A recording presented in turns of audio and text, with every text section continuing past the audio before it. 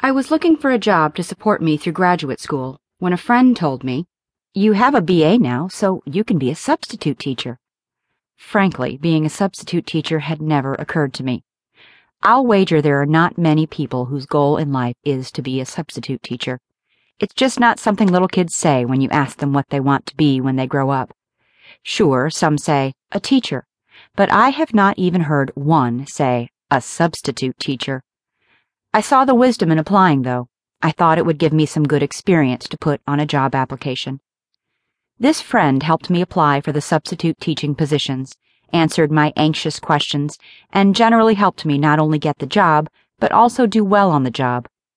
In writing this book, I hope to be for you the friend I was lucky enough to have when I started to work as a substitute teacher.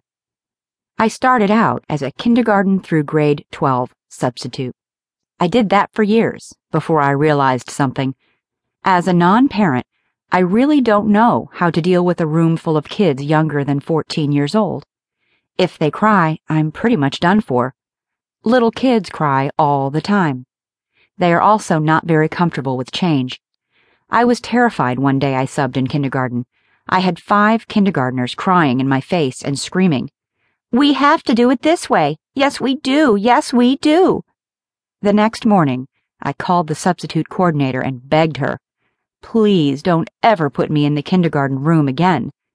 "No ankle biters," was her response. I kept at it, just never in the kindergarten room again. Since then, I have substituted in 2 different states, for 9 different school districts, in more than 100 different schools. Some were in affluent neighborhoods, but others were in the ghetto. Most were in cities, but some were in suburbs and urban areas.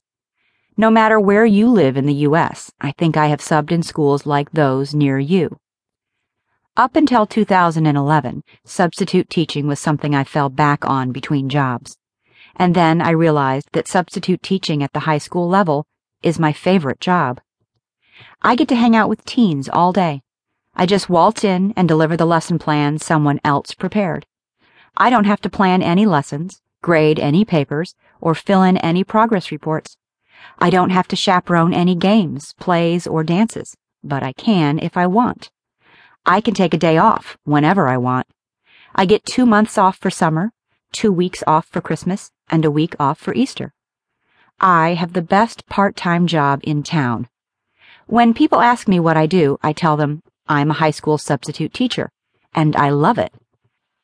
I am happy as a substitute, but many of my friends got their permanent teaching positions because they shined as substitutes. My advice will help all 3 types of substitutes: those who are happy subbing, those who are subbing because they can't get work in their fields, and those who are subbing in order to get experience they can apply to a full-time teaching position. If you have been through a teacher training program at a university, some of the ideas in this book will be familiar to you. However, it is one thing to read the ideas in a college textbook, and quite another to read in my book how these ideas play out in real classrooms with real live students. I tell you about both types of experiences in this book.